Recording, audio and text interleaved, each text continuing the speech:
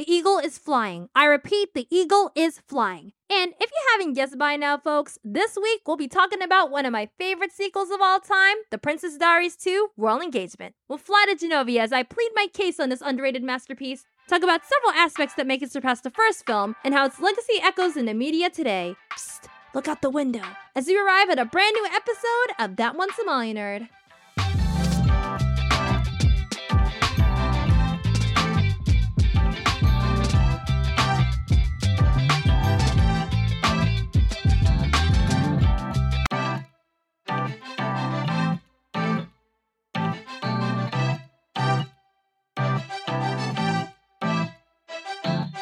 Welcome to the show, everyone. I'm your host, Faiza Badise here, and you're listening to That One Somali Nerd, a podcast on all things geek, and then some. Each week I'll be reviewing a show, film, game, or comic series that has made big waves in today's geek culture. I'll also throw in a fair share of nostalgia with some fun surprises along the way. So get ready to hear it all from me and a whole lot more right here on That One Somali Nerd. Of course, be sure you check out my link tree in the notes. You can find my website at fayedraws.com, along with my socials on TikTok, Twitter, and Instagram, all in one place. I also have a Patreon where patrons gain access to behind-the-scenes info, new episodes a day early, an invite to the official Discord server, and more. For details and inquiries, email me at faiza.badise@gmail.com. Thanks for the support, and let's get to the show.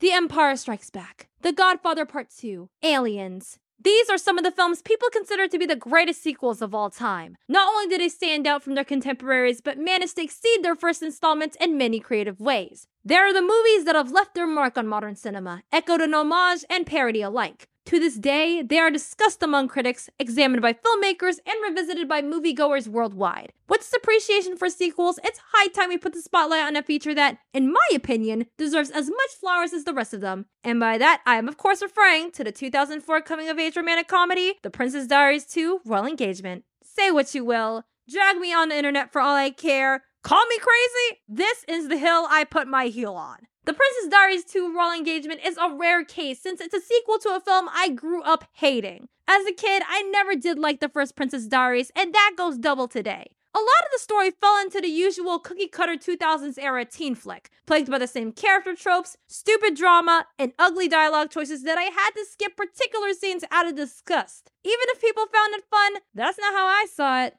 I just didn't feel a spark.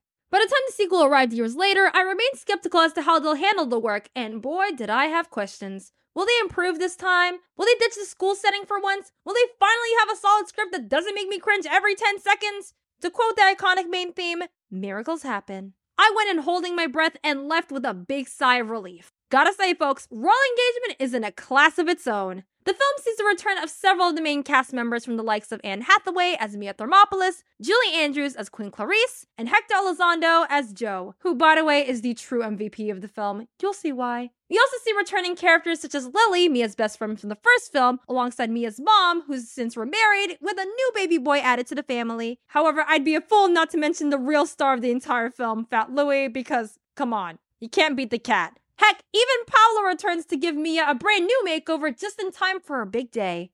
Talk about a reunion. The sequel also has new additions to the cast, such as Chris Pine in his very first feature role as Nicholas Devereaux, Mia's enemy turned crush, Raven Simone as Princess Asana, aka my personal favorite character, and John Rhys Darby, aka Gimli from The Lord of the Rings, as the film's villain, Viscount Mabry. The second film sees Mia Thermopolis entering a new chapter in life, having left her high school days behind, graduated Princeton, and ready to assume her royal duties in Genovia. And, not gonna lie, folks, this wasn't the only film from 2004 with a royal theme and a girl heading to Princeton. See also A Cinderella Story. Nevertheless, Mia has a lot on her plate, between reuniting with her grandma, Queen Clarice, with plans for succession, finding new love, confronting age-old traditions, and dealing with a scheming Viscount plotting to seize the throne. There's a lot that goes on in this film, but it plays up on director Gary Marshall's signature comedic chops and rom-com style to hammer it home. Now, I can go on forever on how much Royal Engagement exceeds the first film in terms of quality, that I actually rewatched it ahead of time before recording and wrote several details to back up my argument as the best sequel. And some of it had to do with a little magic. Black girl magic, that is.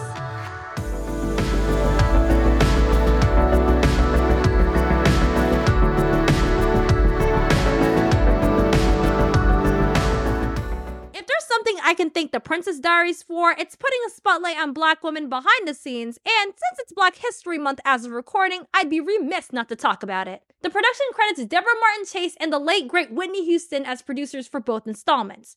Now, the last part might surprise a lot of listeners tuning in because when you think of Whitney Houston, you think of Grammy Award-winning superstar and not movie producer. But trust me when I say this, but it makes perfect sense in retrospect. Why? Well, when you think about it, Whitney was also responsible for producing and acting in the now iconic 1997 TV adaptation of Rodgers and Hammerstein's Cinderella starring Brandy. Fun fact, Julie Andrews starred in the original production of the musical, which was one of the first made for television during the 50s. Wow, guess impossible things really do happen every day. But what made me smile the most in watching the second film was the earliest credit of a writer by the name of Shonda Rhimes as screenwriter. Knowing her impact in the media today with shows like Grey's Anatomy and Scandal, I find it amazing that Rhimes had a role in crafting my favorite quotable lines off this film, from Queen Clarissa's "A queen is never late, everyone else is simply early" line, to a lot of the constant banter throughout the film. She really does a good job fleshing out the cast, right down to the extras getting a moment to shine. This also sounds a bit of a full circle moment now that she's working on Bridgerton for Netflix, even getting Julie Andrews on board for the series. With season 3 on the way, I can officially declare that royal engagement walked so Bridgerton can run. Sorry not sorry. Going back to the cast, I loved Raven-Symoné in the role of Princess Asana.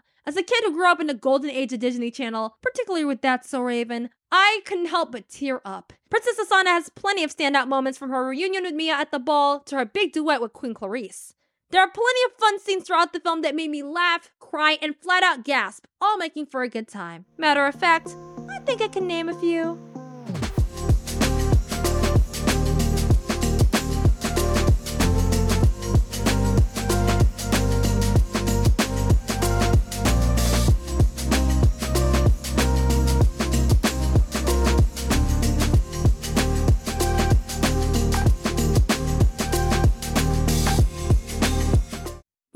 Mia and Genovia, stepping into her role with her trademark clumsiness intact. We find her interacting with so many people, especially one Nicholas Devereaux. Even when she eventually discovers his identity as Viscount Mabry's nephew, she holds her own and refuses to deal with him, even as both of them start to fall in love. This all plays into Mabry's plans as he schemes against Mia throughout the film, but all of this is played to comedic effect. The Parliament scene is hilarious as one of the members literally picks up the phone mid-conversation, calling BS on Mabry's proposal that Nicholas ascend the throne. Queen Clarice even critiques the age-old traditions that royal women must marry to ascend the throne, much to the delight of a curious Mia listening in. I also love how Prime Minister Motaz, returning for the first film, hears both sides out with his signature wit shining through each time. However, as per the final motion, he gives 30 days for Mia to find a worthy suitor, lest Mabry put Nicholas on the throne. I love how the film explores more of Genovia both within and outside the castle grounds. We see Mia and her grandmother Queen Clarice bond more, their fan practice scene being a favorite of mine. You also have characters like Joe navigate his long-harbored feelings for the Queen, even with retirement plans and tutoring a new intern, Lionel, aka the Prime Minister's nephew, who is literally just trying his best, folks. You can't blame him.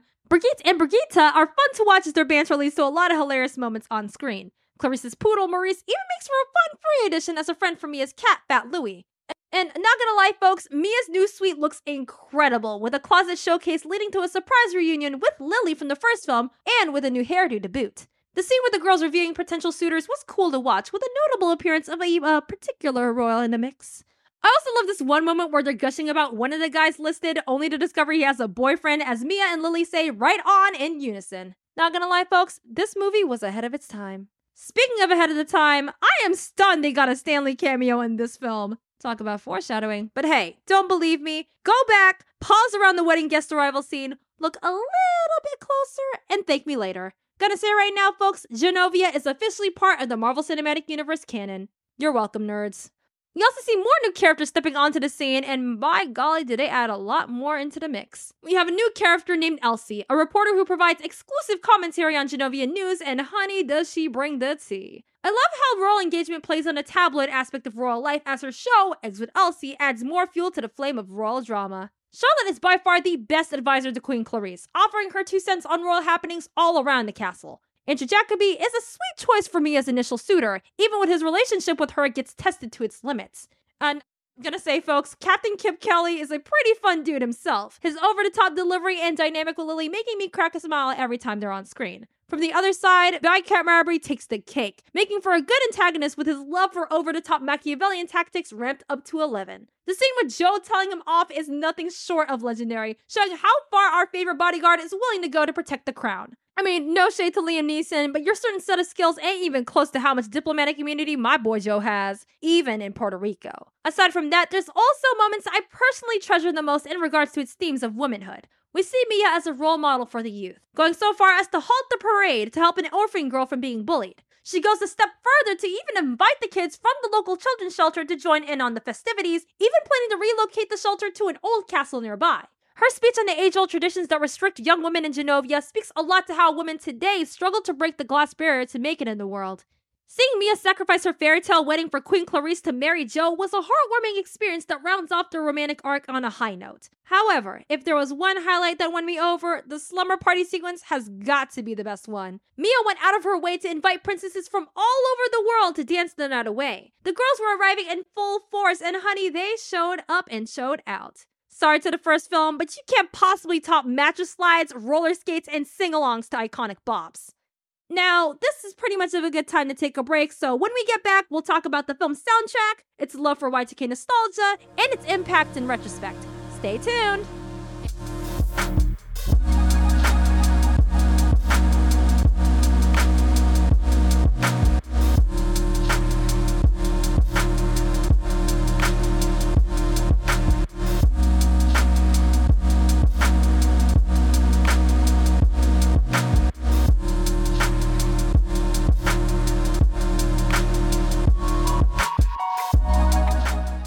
We're back to the show. Once again, this is Faiza Barise, and you're listening to That One Somali Nerd, a podcast on all things geek and then some. Thanks for tuning in, and without further ado, let's get back to the episode. Now, when you're talking about movies, you'd be a fool not to mention a soundtrack, and baby, Rolling Engagement has nothing but bops on this one. I kid you not. They straight up churned out more hits than the last one. No shade to BB Mac and Backstreet Boys, but y'all ain't cutting it. And they even boasted enough star power to fill up your 2000s era playlist. I still think they got Smash Mouth frontman Steve Harwell in the mix with Fun in the Sun playing during the archery montage. As an avid memer, this was a welcome addition that made for quite the all-star lineup. Heck, this is the movie that gave a whole generation the quintessential aughts anthem that is Kelly Clarkson's Breakaway. Once that song hit in the parade scene and shot to the chorus once the kids went along, you couldn't help but tear up. The slumber party scene alone got hits on hits by the count. On one hand, you got Christy Carlson Romano's jam Let's Bounce during the mattress slide montage, and on the other, you got the all-out banger that is Avril Lavigne's I Always Get What I Want in the second part. Even Pink's hit single Trouble got a moment when Queen Clarice gotta turn down the slide. Of course, I'd be a fool not to mention Raven-Symoné and Julie Andrews' duet smash hit Your Crowning Glory. Hearing Andrews sing again made me glad since a lot of us grew up watching her in The Sound of Music and obviously Mary Poppins. Just gotta say, that collab was practically perfect in every way. There's also some cool jams added that's worth mentioning in this one. The heartfelt rendition of Love Me Tender by Norah Jones and Adam Levy during Mita and Nicholas's romantic dance in the woods made me swoon a bit. Jesse McCartney, hot off his Beautiful Soul era, contributes with Because You Live, which is a underrated favorite of mine. At the very end, Raven-Symoné comes in with This Is My Time playing, along with Lindsay Lohan's Ida Side, showing how far Mia has evolved from a nerdy girl in Frisco to a full-blown queen of Genovia. Started from the bottom, now we here.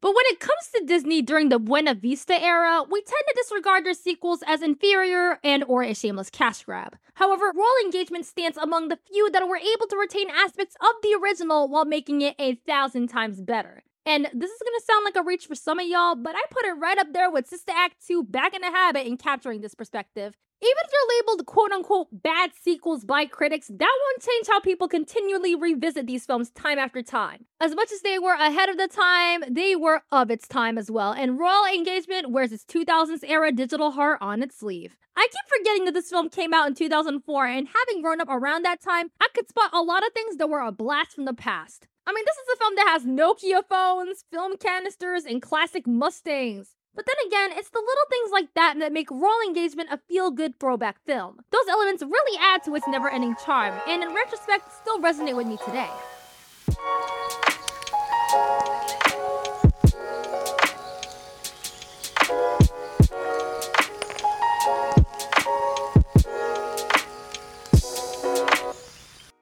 Once again, I can go in length on how Royal Engagement remains as the best sequel that Disney offered in the aughts. The comedy, drama, and heartwarming moments make it a strong standout from its predecessor, and accomplishes several feats, some ahead of its time, that are a staple of today's media landscape. The film goes far as to add 2 new people that would become iconic figures in the film industry. Whether it's the surprise cast choices or iconic musical moments so many of us remember, we can't help but look back happily. Even with the passing of Gary Marshall, I still find ways to honor this man's work in revisiting this underrated treasure of a film. Say what you will, The Princess Diaries 2 does not miss, and it's high time people stop sleeping on this masterpiece and give it the respect it deserves. And that's in the name of Her Royal Highness Amelia Mignonette Thermopolis Rinaldi, Queen of Genovia. And that's the end of this week's episode. As always, you can check out my link tree in the notes along with my website at fayejaws.com and socials on TikTok, Twitter, and Instagram all in one place. I also have a Patreon where patrons gain access to behind-the-scenes info, early releases of new episodes, a link to the official Discord server, and more. For details and inquiries, email me at faiza.badise@gmail.com. Once again, this is Faiza Badise signing off for That One Somali Nerd this week. Thanks for tuning in, and I'll see you next time. Geek on!